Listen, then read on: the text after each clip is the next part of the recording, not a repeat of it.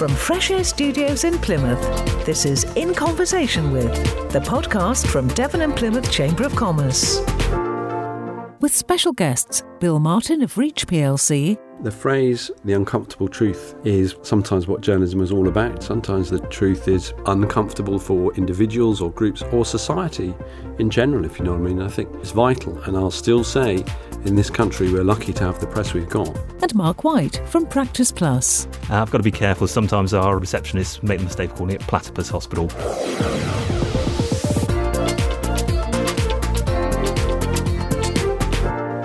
Hello there, I'm Stuart Elford, Chief Executive of Devon and Plymouth Chamber of Commerce, with another in our In Conversation With series of podcasts. And today I'm joined by Bill Martin. Hi, Bill. Hello, Stuart. Now, Bill, I don't know how to introduce you. You used to be called Editor-in-Chief, is that right, of Western Morning News? I did. So what's your title now? Well, I was editor of the Western Morning News, and then I became Editor-in-Chief of all our Devon and Cornwall titles. Right. And those are the titles that are owned by the new entity, which is Reach plc, or newish, is it now? Yeah. Recently, I've got a new role. I'm now called the Marketplace Publisher, which means I'm responsible for Reach's 3 businesses in the south of the country, and that stretches all the way from Penzance to Cambridge. Oh, wow.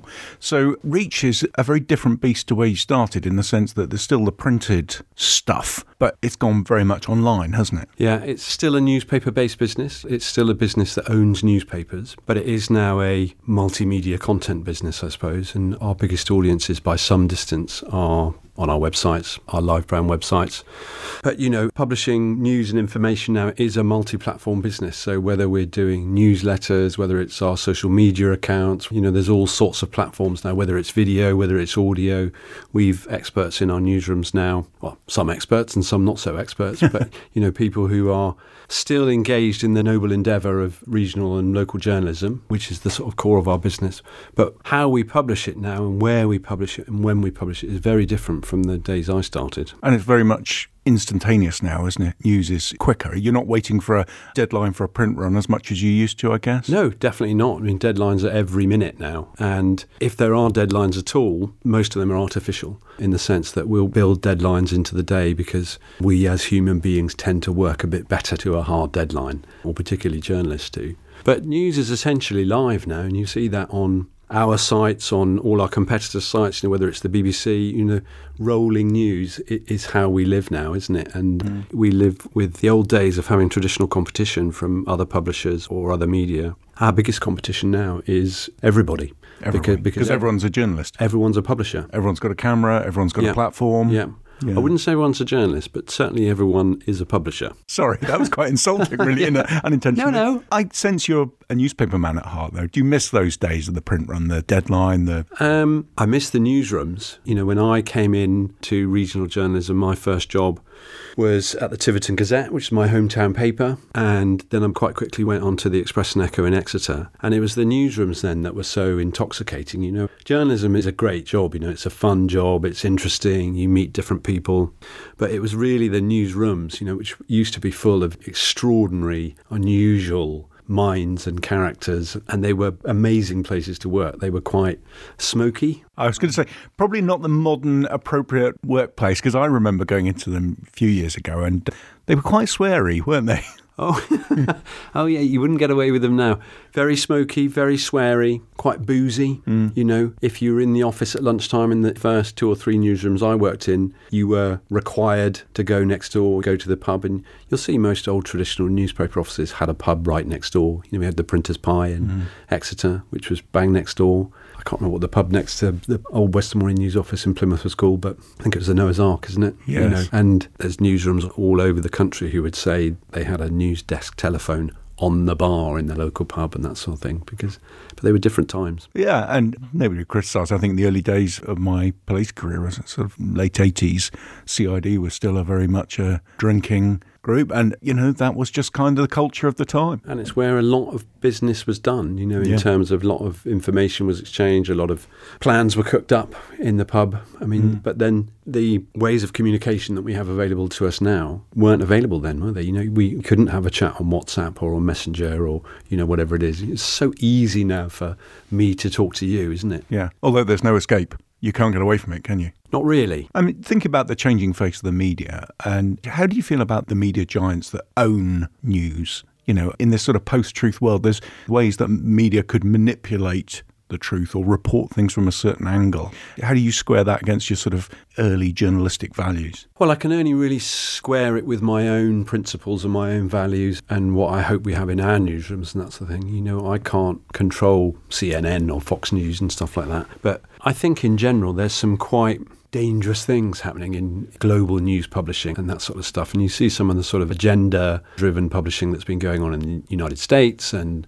the ability of someone like the ex-president of the States able to almost completely destroy the news industry. You know, the cry of fake news, I mean, we see it all the time now. It's very easy, isn't it, for anyone in authority or anybody actually to say, well, that's fake news. Yeah. And it has an element of traction. Yeah, and if you repeat it often enough, it becomes true in their mind. Yeah, it does. A bit like, anti-vax theories, whichever side of the fence. Don't get me started on that. Exactly.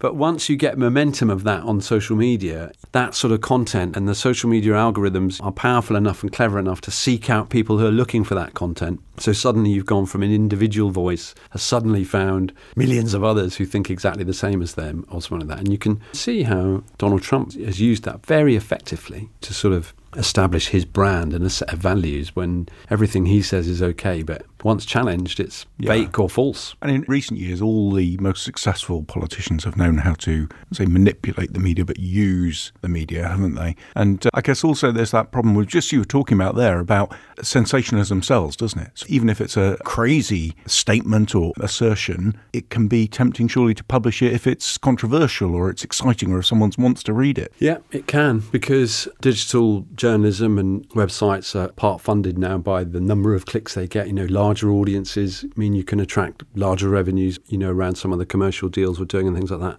So it's tempting, and you can see some businesses, that's just what they do. Yeah. And I think it's a real challenge for us, and it's a real challenge for our newsrooms, you know, not to get sucked into that. Yeah. And one of the principles, because we get accused of it all the time, clickbait. And sometimes a couple of years ago, I think that was probably fair. Some of that, I think that was fair. But the long-term future of that, there's no future in clickbait journalism, is there? You know, so bringing integrity and capitalising on, you know, what the regional press has always had, I think, much more than other areas of the media, which is trust. And, you know, that sense of reliability is really, really important to us, and it's not something we want to contaminate anymore. No. And how do you promote the good news stories? Because it's still true, isn't it? Bad news sells. If there's a sensationalist headline, people will, as you say, click on it.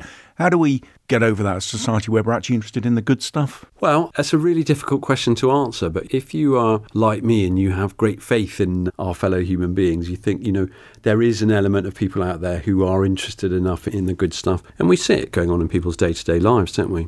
But you're right, in a media environment, I remember having this conversation with you many years ago when you were on the force. You know, policeman does job is not a attractive headline. No. Policeman doesn't do job. People are very eager to read that story, aren't they? That's human nature. You know, there's a human nature. You only have to watch soap operas to see what attracts people, you know, drama and crisis and people throwing teapots at each other and that sort of stuff. Absolutely. And I get that. And in fact, it's a compliment to those people in those jobs. You know, you put teachers, policemen, nurses, they are expected to be 100% right 100% of the time. So when they don't, or if they fall short of the standards, it becomes newsworthy. Whereas there's certain jobs would never make the headlines that someone didn't assemble a washing machine correctly. Or well, it might do now. It might, depending on what happens, I suppose, what the result is. But I do think there has emerged, and, you know, this is one of the good sides of digital publishing and one of the good sides of social media, and it's become accelerated through the COVID crisis, actually, is that there is now an appreciation, you know, and more people want to talk about the things that are okay. Yeah. And there's this sense,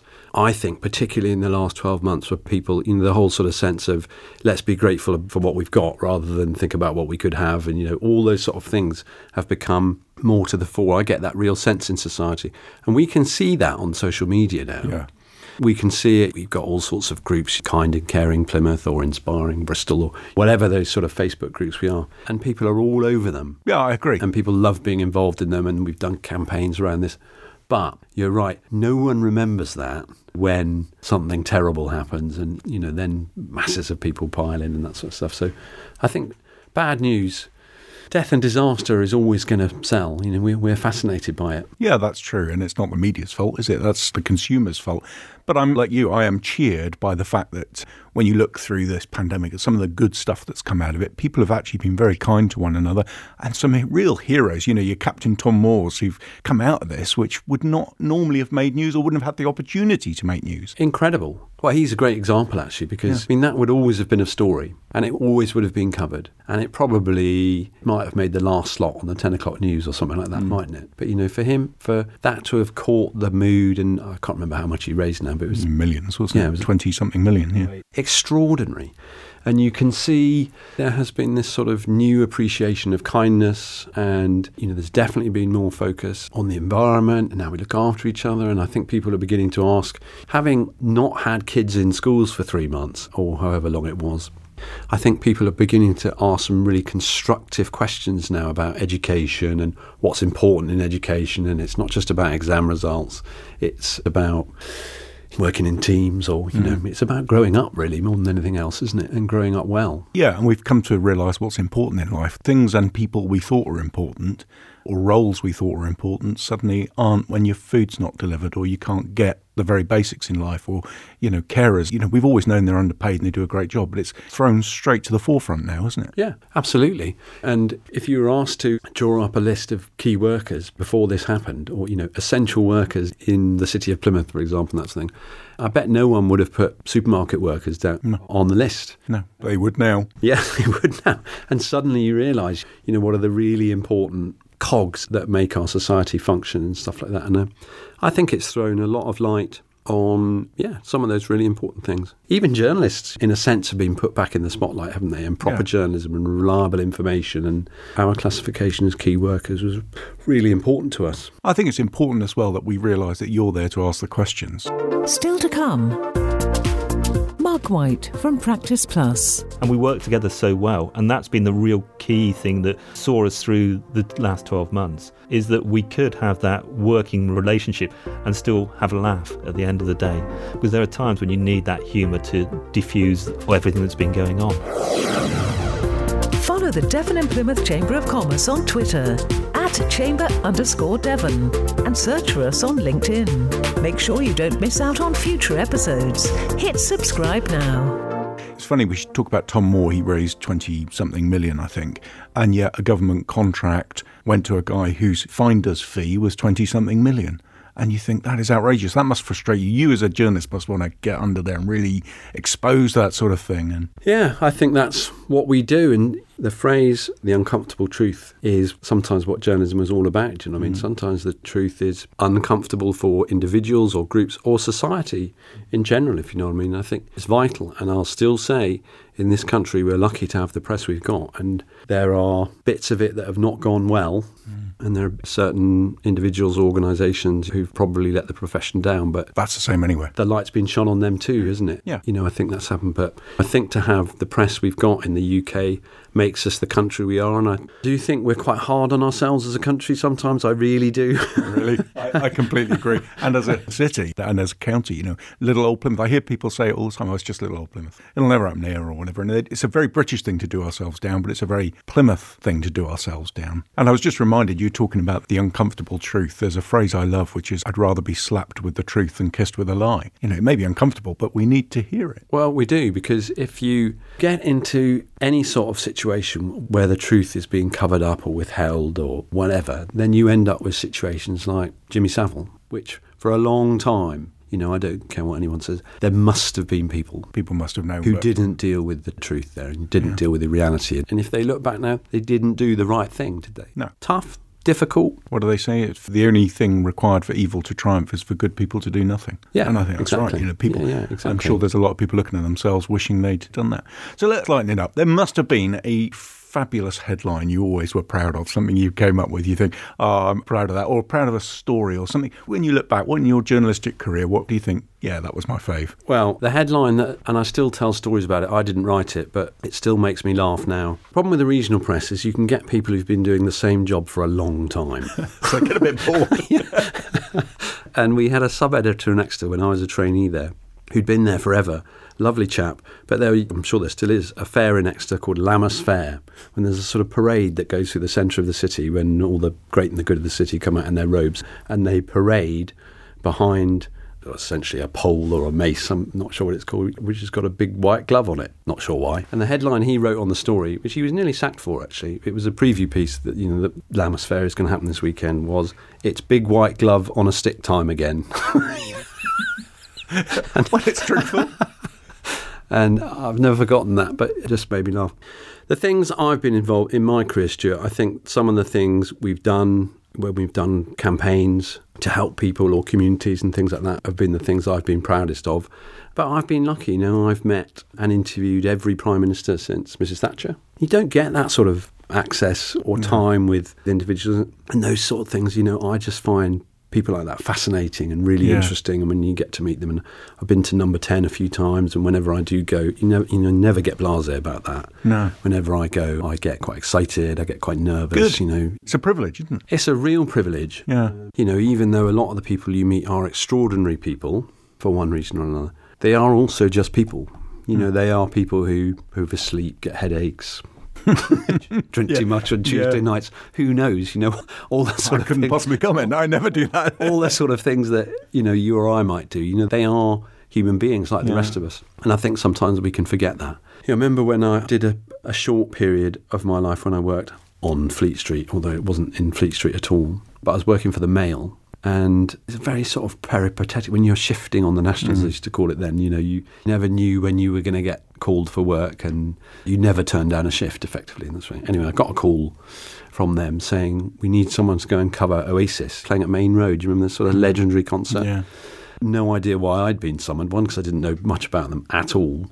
I'm sure it was because it was basically nobody else. But I got the brief. I said, yeah, of course I'd go. Get yourself up to Manchester, meet the photographer. His name is X, Y and Z and that sort of thing. And you get there and then you get your backstage access into this massive Oasis concert. And there was, the sort of celebrity party afterwards and things like that, which was nothing like as debauched and as amusing as you might find. But all these people you recognise, I remember the sort of entire cast of Brookside were there. I was wandering around. I wouldn't recognise them, I must admit. Almost sort of thinking. Are you secretly telling you're a big Brookside fan? That's what it is. Well, you like the soaps. I think if you're a journalist, you're kind of an everything fan. Yeah. I guess you have to be. Because if you're interested in people. Inquisitive, I guess you got to be. Yeah.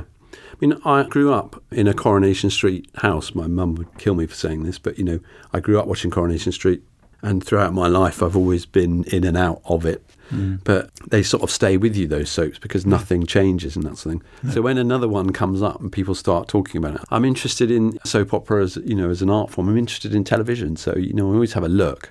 I remember having a look at EastEnders. I refused to watch it for years. And then I started, and I got hooked. I can't. I think soap operas are a government conspiracy to make us think our lives are better, because nobody's life is as bad as they are on there. No, and I had to wean myself off that. No, I can't. I just can't do it. I think you must have read my questions, because I was going to ask you about the people you've interviewed and who's the most famous. And I guess who's your favourite? Was there an interview you think, I'm so lucky to get an interview with them, or that was a coup? Probably Tony Blair. Right. We did something amazing with the Herald when the Blair government was sort of quite new. And do you remember there was that sort of remarkable sense of optimism around, things can only get better. And how wrong we were. That was my first editorship of the Herald, and it was probably in the last stage of a print-only newsroom and that sort of thing. And we had lots of staff, and the beauty of that was it gave you great opportunities to be able to do different things. And so we cooked up this thing with Blair's people, with Number 10, that we had the chance for 6 Herald readers to go to Number 10 and ask the Prime Minister a question in person. So we did a competition in the paper. Wow. And we picked the questions. And we tried to pick, a group of people that were reflective of Plymouth. So we had, I remember there was a young child who wanted to ask about the future of Seton Pool, because remember it had just been shut down, and then all the way up to a vet, Falklands veteran, I think, who wanted to ask about, benefits for them and that sort of stuff.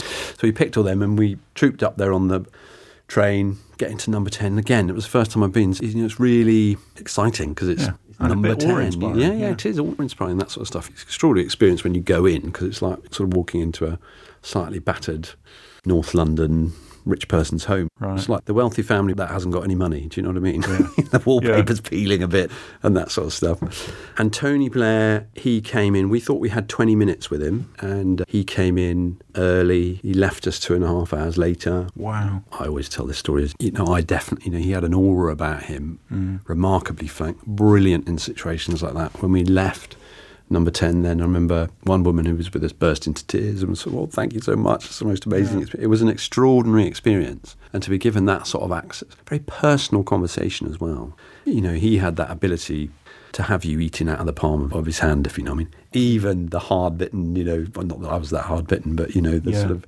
cynical journalist who wanted to doubt everything he said and things like that. It was incredible. I heard Bill Clinton's real talent was, even if you only met him for a few seconds, for that few seconds, you felt like you were the most important person in the world and that he was totally interested in you and what you had to say.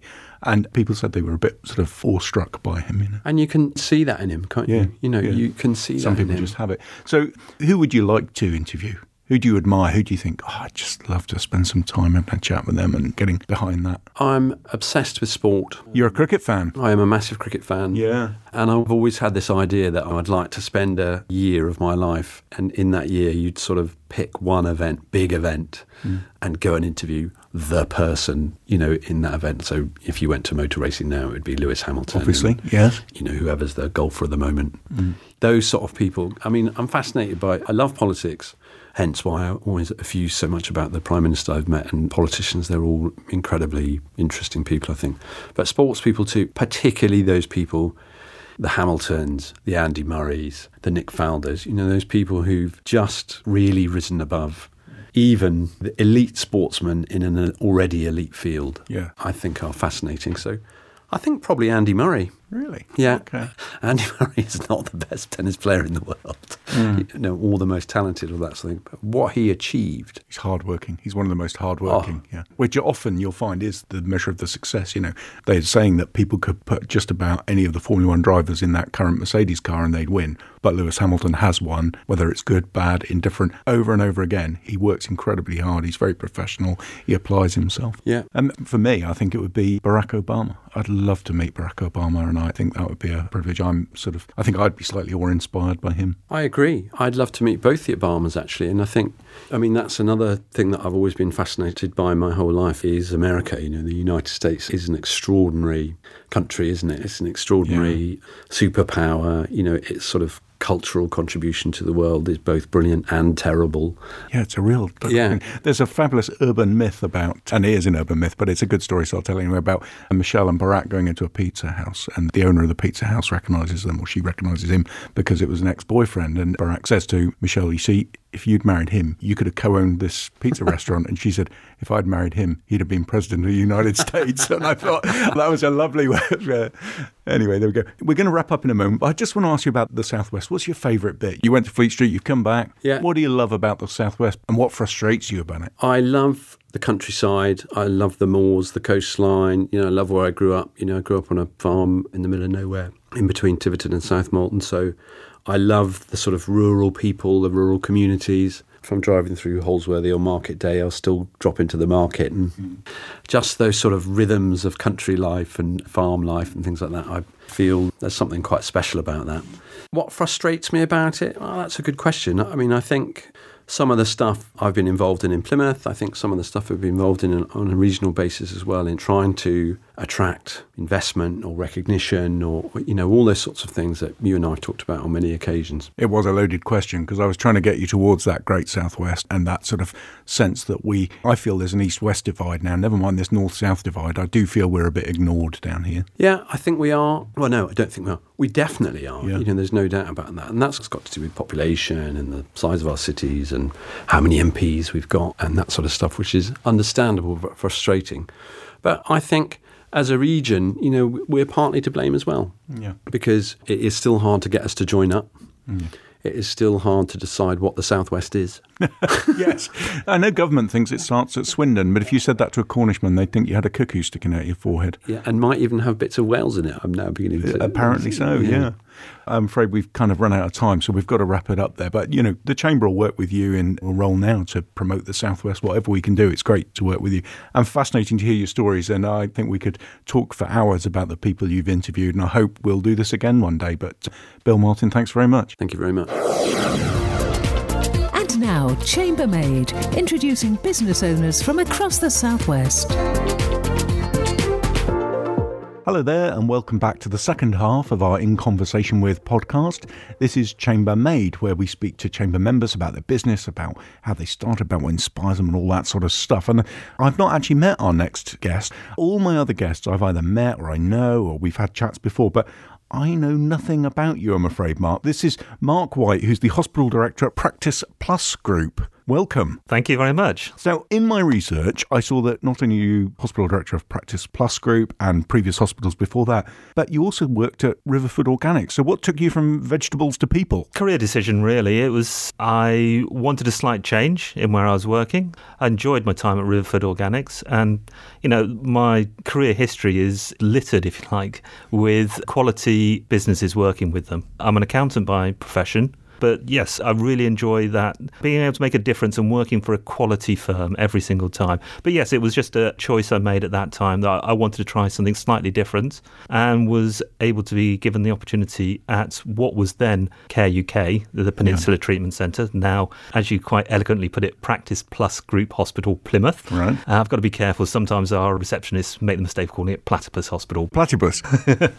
But we do manage to get the right name most of the time. But yes, the opportunity came up there to work as their senior finance manager, and I jumped at the chance. I read all about it, I understood what the hospital was trying to achieve and all the rest of it, and it appealed to me as that the quality of the interaction with the patients, the quality of the surgical outcomes. Yeah, I'll come back to that in a minute, actually, because I think there's an interesting point about that. You just reminded me of something about calling it platypus. I used to work when I was a police officer in an internal organisation group department called Crime Bureau, and it was the Crime Bureau Plymouth. And we only ever answered the phone to internal calls, so this didn't go out to the public, so nobody write in and complain or anything. But I was just aware, after all, when you hear what you want to hear, someone's answering the phone. One of the ladies in our office was answering the phone. I thought she was saying Crime Bureau Plymouth, but what she was actually saying was crappy old Plymouth.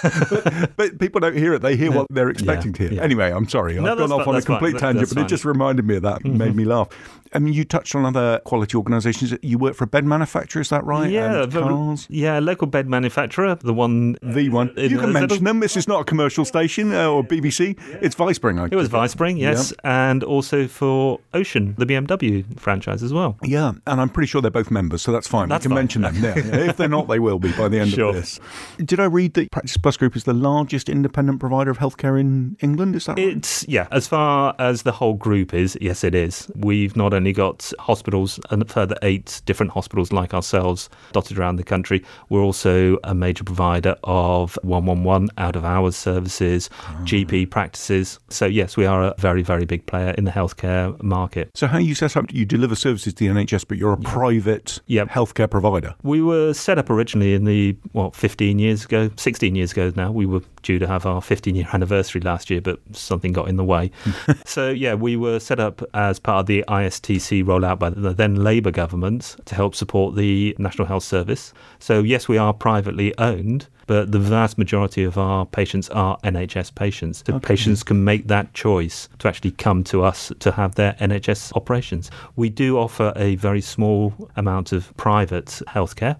We're not on the same scale as the other private providers per se, and our offering is as good a quality, but the pricing is slightly different, if I put it like that. No, I understand what you're trying to say there. Well, that kind of scuppers my next question, because I'd actually assumed, how bad of me to assume, that you were a private healthcare provider, and therefore you were like the other private healthcare providers, and it was about profit and what have you. And I was going to ask you, are we seeing the future of healthcare? Is it going private? I suppose I can still ask you, is this the way healthcare is going, that we're going to have private providers more and more, and that the NHS as we know it, are we seeing the death of the NHS as we know it? I don't think we're seeing the death of the NHS NHS as we know it. I think what the COVID crisis has brought into very sharp focus is how the NHS works. Because I'm not sure if you're aware, but for the last almost 12 months, all of the private healthcare providers have been providing their capacity, their facility, their infrastructure to the NHS to help support the NHS throughout this COVID crisis. We've been exactly the same. So, no, I don't think you're seeing the death of the NHS, but what I think you'll see is, hopefully, from our perspective, is you'll see a element of quiet reflection of how the NHS needs to deal with these sort of crises going forward. And what we will see is the very real crisis of huge waiting lists now. Yeah, I'm afraid there's nothing we can get away from that. Waiting lists have gone absolutely massive. I mean, we all know the NHS needs to change. Some of the change, I'm sure, will be good. And it's not a criticism of the NHS. I'm a huge fan. I just think it has thrown into sharp focus that things needed to change. If you set out to design a national healthcare system now, it wouldn't look like the NHS because it's morphed over time into a huge, unwieldy beast. I mean, you mentioned the response to the pandemic. How did Practice Plus Group respond? What did you do? Well, we changed ourselves from primarily an elective orthopaedic centre within a week of being seconded to the NHS back in March last year. A week later, we were undertaking urgent and cancer surgeries for the local trust. And I'm hugely proud of my team. We've undertaken the last 12 months circa 12, 14 brand new specialties they hadn't done before, through our theatres, through our outpatients, onto the ward. So, yes, we've been hugely supportive of the whole of the healthcare. It's been a real challenge for the team, dealing with the mechanics of COVID, if you like, having plastic screens in front of you. As we have now. Yeah. Which is very odd. So we're in Fresh Air Studios, COVID-secure studios. Everything's been sanitised. We're not allowed to shake hands. I've never met you before, and we've kind of waved at you in a distance, so sorry. So you were saying, so what you've done is changed the way you've worked. Changed the way we've worked. We've got COVID screens up, temperature testing, everyone has to wear masks, limiting the number of foot through the unit, one-way system through the unit. We're hugely proud of, what we've achieved throughout this COVID crisis and how we've had to change. But the most fundamental change is, realistically, we haven't been able to undertake our normal work, our normal NHS work, for almost 9-10 months now. Because we have been supporting the NHS, and gladly supporting the NHS, to help them with the urgents, the cancers, and the really long waiting patients. Was it scary, either personally for you, for your staff? I mean, it must have been terrifying. Hugely scary, hugely terrifying. I'm very, very fortunate. I've got a very good senior management team that I work with. Some of them are experienced ex-military, and we almost approached it, or we did approach it, as a military operation. We were going to be going on pseudo-deployment, if you like. Yeah. And that was the way that we managed it. Yes, it was incredibly scary for everyone. And, we have to be aware of that. And we have to be aware of the impact it's having on staff, changing the way that they normally do, but also the external factors that are influencing them. People are tired. People are hugely fed up of not being able to do what they would normally do. Man is a social character. They need to have that social interaction. And for a lot of people, that's gone. And It's not just the patients we're seeing, but the staff as well are having those issues. Huge effect on their health and well-being. I mean, I find it, and a single man, I live on my own with me and the dog, and I find that really, really tough because, as you can tell, I'm curious, I'm outgoing, I like to meet people. And so this is a delight, even though I'm not allowed to shake your hand and you're several feet away from me. It's a delight to meet another human being. But it has been particularly tough for people on their health and well-being. And I've also noticed that people want to help. Yeah. So the business community, some of them, I don't like this word, but it's the very trendy word, pivoted what they were doing into, we had Solcombe Gin making hand sanitizer. Yep. We helped source PPE for St Luke's Hospice as a chamber. If you'd like to feature on a future episode of In Conversation With, send an email to info@freshairstudios.com.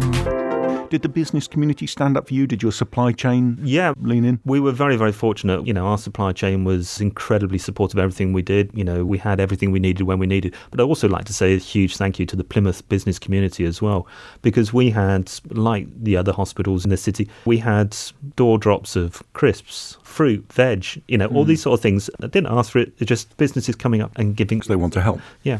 What we did as a company is we wanted to support our staff as well. So I was able to go out and source from small local businesses gifts for my staff. The one which was really sticks out in my mind is we went to a local nursery and purchased a load of shrubs and flowers and all the rest of it just to give to the staff. It was just something slightly different for us to say thank you. But it helped the local community as well. You're supporting the supply chain, which is really important. Yeah. Their natural business is gone. So, no, that is hugely appreciated.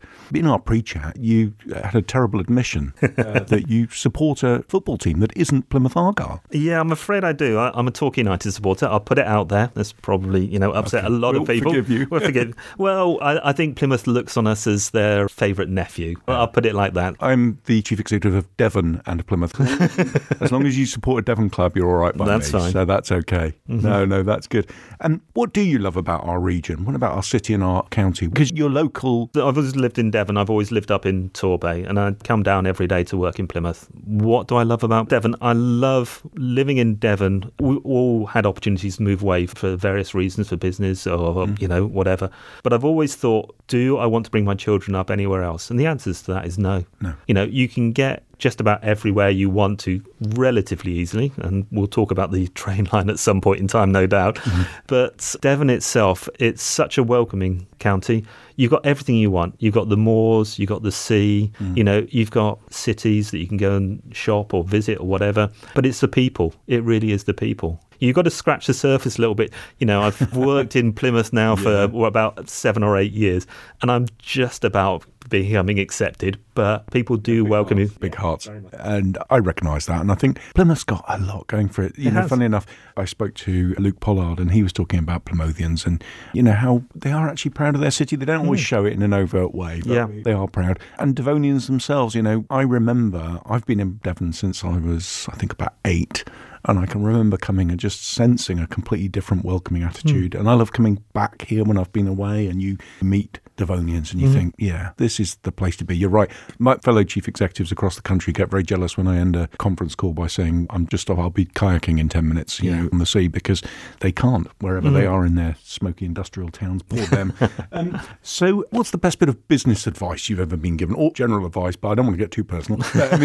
Business advice probably you've been given or would give. Being given, and I probably would give it as well, is listen to the experts, but don't be afraid to make your own decisions. And you've lived by that? I've tried to, yes, especially in my role. I'm not a clinician, but I have got very, very good experts around me who can advise me on certain aspects. But as I said, I think don't be afraid to make a decision. People abhor vacuums, and you can get a decision made 9/10 of the way to having a successful outcome. Definitely. I don't want to refer back to my previous career, which I seem to all the time. I don't know why, because it's a very long time ago, but I was a police officer, and I remember in riot training, you'd be there behind your riot shields, bricks, bottles, petrol bombs flying at you. And you soon got to realise that when they were training the commanders, that the commanders you liked working for the ones that made a decision. Yeah. And it didn't even matter if it was the wrong decision, because you soon realise it's the wrong decision. You can do a 180. Yeah. But when you stand still, you're just a target. It all falls apart. You've got to keep moving. You've got to make decisions. And people respect that. And I respect you for working with doctors. And I can say this because my brother's a doctor, that they're an interesting bunch, aren't they? Love being managed, don't they, doctors? Love being told what to do. Yeah, definitely love being told what to do. Love being told when to be at a certain point in time and where. Yeah. I sometimes think they don't realise what a clock is. Occasionally, but we get there. Yeah, that takes some interesting managing. So your background's an accountant, isn't it? Yep. So, and please don't take this the wrong way, but I don't always associate accountants as necessarily being good with people, as people. Yeah. So is that something that did actually come naturally to you? Have you to learn it as to manage people? No, it's always come naturally to me. I'm probably not your typical accountant in that I always firmly believe that to be able to understand the numbers, I need to understand what the business is actually doing. So when I've worked at these other businesses, I've taken out time to be on the shop floor, and I've also taken time to be in the theatre as far as the hospital is concerned, to actually see, touch, feel, obviously not touch, but well, hopefully not. The surgery, spend some time in each of the different departments to understand what's going on at the shop floor. And, the way I manage people is very much have that smile on my face, conversation with them, try to remember something about them so people feel as if they can talk to me. It's such an important point, and you touched on there. I haven't got a financial background, but I'm a chief executive of a small business, the Chamber, and I rely massively on my financial manager. And the finance manager is actually, I realise, understands the business better than anyone else in the business. They all know their specific part particularly well, but a good finance manager understands the business, and so I rely on her. Well, that's the point I was making earlier on about my whole exec team. I've got a brilliant team, experienced medical director, experienced head of nursing, operations manager and senior finance manager. They are a very brilliant team, and we work together so well. And that's been the real key thing that saw us through the last 12 months, is that we could have that working relationship and still have a laugh at the end of the day. Because there are times when you need that humour to diffuse everything that's been going on. Do you know, I heard from a Navy commander once who told me that the Navy teach 3 types of, I don't want to use the word leadership, because leadership's one of the words, but they differentiate between command, management and leadership. And they say command is just the authority that comes with the rank. You know, you've got the authority legally to order something to happen. Management is just about using resources, and anyone can manage, not necessarily well, but anyone can use resources. Leadership is that bit where people want to follow you and believe in you, and that's the difficult bit to get, and it's a very intangible thing. I don't say I've got it right. I like to learn every day about it, but you must be doing something right if you're getting doctors to follow you and to say, hey. I hope so. But, the doctors are just one small part. We've got the nurses. I look at everyone in the unit as the same. The doctors are the strikers of the team, but we need everyone else in that team to work together. That's a nice way of calling them prima donnas. No. I haven't got any doctors listening to this podcast. I'm going to get lynched. No, I don't mean that, but I know what you mean. They get the sort of fame, don't they? Yeah. It's very rare you hear about the goalkeeper or the defender, but it's always the striker that gets the fame. But actually, they don't get there without the rest of the team, do precisely. And that's the point we try and make. It is one team. And that's what came across very, very clearly. We were very fortunate to be awarded outstanding rating by CQC. Well done. We were the first independent sector hospital in the country to have it. And as far as I'm aware, we're still the only Devon hospital to have it. And one of the comments they made was that it felt like a team and a family, and that's what we try and get to. We spend more time with our work family than we do a lot of the time with our real family. So to have that recognised, I felt was hugely important and really, really gratifying for everyone in the team at Practice Plus Group. Yeah, I get it. I think that's wonderful. And I describe the Chamber as a family. I often, in my weekly video update, I say to people, your Chamber family's here for you. And people want to belong to a community. They want to feel part of something, don't they? But if they just feel like an automaton and a drone, that is not motivating in any way. In fact, the very title HR I hate. Human resources. I'm not a human resource, I'm a person. When did we change from personnel to HR, and why? I don't know. And that's been hugely important in the last 12 months, as I said before, because we haven't had that social interaction outside of the work. So we need to ensure that we have that in work. Yeah, definitely. And well done on doing that. So I suppose I ought to ask you a little bit about what you want your legacy to be. When you look back and you've either retired or moved on to your next role or whatever, what will you want to say, I'm proud of that. That's what we did. Really, I'd like the hospital to be recognised as being the best in the West for orthopaedic surgery, for leading the way in elective surgery, for supporting the whole of the Devon community, because it's important that we see patients from Plymouth, and we see thousands of patients from Plymouth, NHS patients, but we also can offer to the wider Devon community as well. So to me, to have that legacy of not just being the best in Plymouth, the best in Devon, but we want to be the best in the West. Well, if you've got a CQC outstanding, you're well on the way, I hope so. Well, look, it's been an absolute pleasure to meet you, and I didn't say this to you at the start because it would be massive pressure on you, but I asked my team who I should interview, and they said, interview Mark. and so, no pressure. You've passed with flying colours. Thank you very much. Thank you for joining us. Pass on, please, from the business community with all our hearts. Thank you to your team. Please pass it on to your team. We are really appreciative of our health service at the moment and of all our key workers, and we've become to realise this pandemic, haven't we, what's important? Yeah. We've always known that doctors and nurses are important. We've come to realise that the person who cleans the hospital is important. Yeah. The person that delivers the food to the hospital is important. The person who delivers your Tesco delivery is massively important. So it's been a bit of a reset, and I hope we continue to support our health workers, and please pass on our thanks to them. I will do, and thank you very much. Thank you. In Conversation With is produced by Fresh Air Studios. Full audio production services for podcasts, live links, and corporate communications. Visit freshairstudios.com. Presented by Stuart Elford. Produced and engineered by Paul Philpott. Edited and mixed by Martin Burgess-Moon. Production support by Lisa Hardwell. Copyright Devon and Plymouth Chamber of Commerce and Fresh Air Studios Limited. All rights reserved.